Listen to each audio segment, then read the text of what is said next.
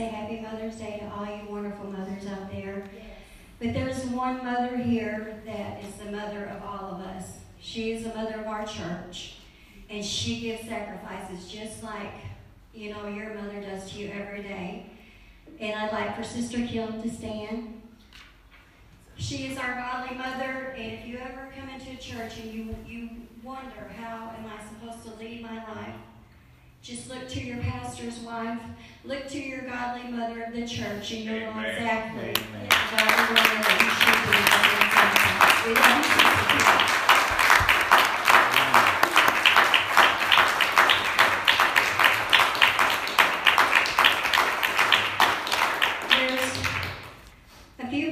There's two more people that when you send your children to church, you expect them to be taught the love of Jesus.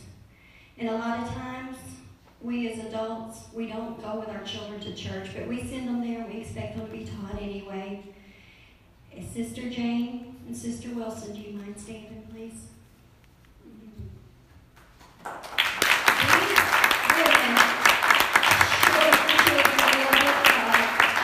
Without them, a lot of our children wouldn't make it. And I just want to say thank you for all that you do for all of us.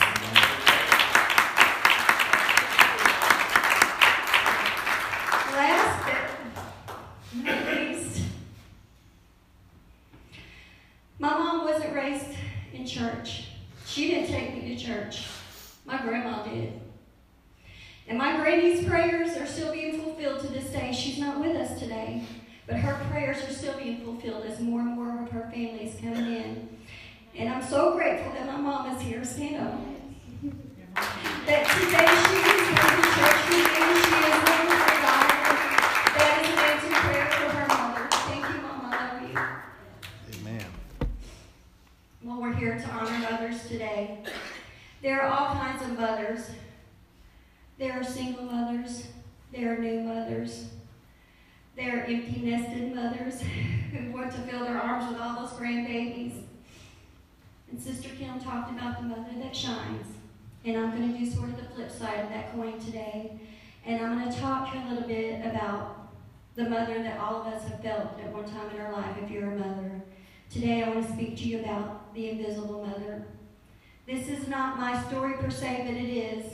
And you'll feel a little bit of yourself in each and every word that's spoken here today. It began to all make sense. The blind stares, the lack of response, the way one of the kids would walk into the room while I was on the phone and ask to be taken to the store. Inside I'm thinking, can't you see me? I'm on the phone. Obviously not.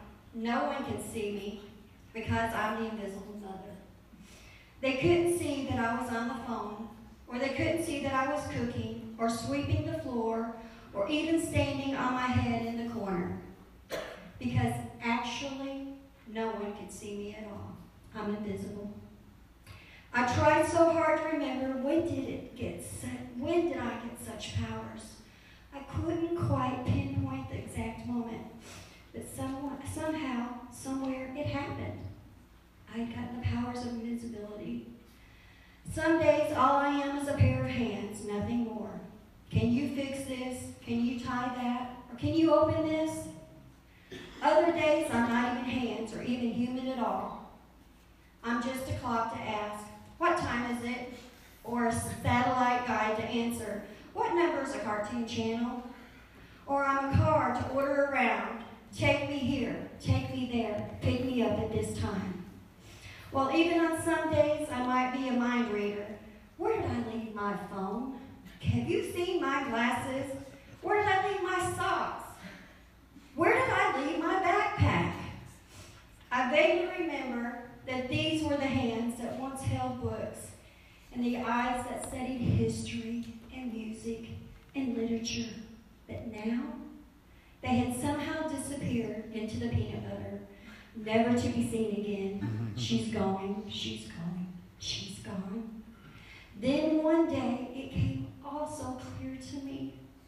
We were at a barbecue, and a neighbor friend of mine had just got back from a trip to England. She was going on about her trip she'd gone, the food she'd eaten, the people she'd met. Then she turned to me, looking so pathetic, and handed me a package. And it was a book on the great cathedrals of Europe. I wasn't exactly sure why she'd given it to me until I read her inscription. With admiration for the greatness of what you are building when no one sees. Over the next few days, I would read this book over and over. This precious little book that was given to me, I'd read it over and over. And I would discover 4 life-changing truths in these pages that I found to be a pattern between the cathedrals and this invisible mom that I had somehow become. Number 1, no one can say who built the great cathedrals. We have no record of their names. These builders gave their whole lives for a work that they would never see finished. They made great sacrifices and expected no credit whatsoever. And number 4, the passion of their building was fueled by their faith that the eyes of God saw everything. In one of these cathedrals is a carving of a tiny bird. No one sees it. It's behind one of the boards in the ceiling. And a rich man came through one day as he was seeing the man carve it out. It took hours and hours. And he asked, "Why do you put such time and effort into something that no one else can see?" And the man replied, "Because God can see it." And as I closed the book, feeling all the pieces finally fall into place, I could almost hear God whispering, "I see you. I see the sacrifices you make every day, even when no one else around you does. No button you've sewn or no cupcake you've baked at 3 a.m. in the morning, no nose you have wiped is too small for me to see and smile over.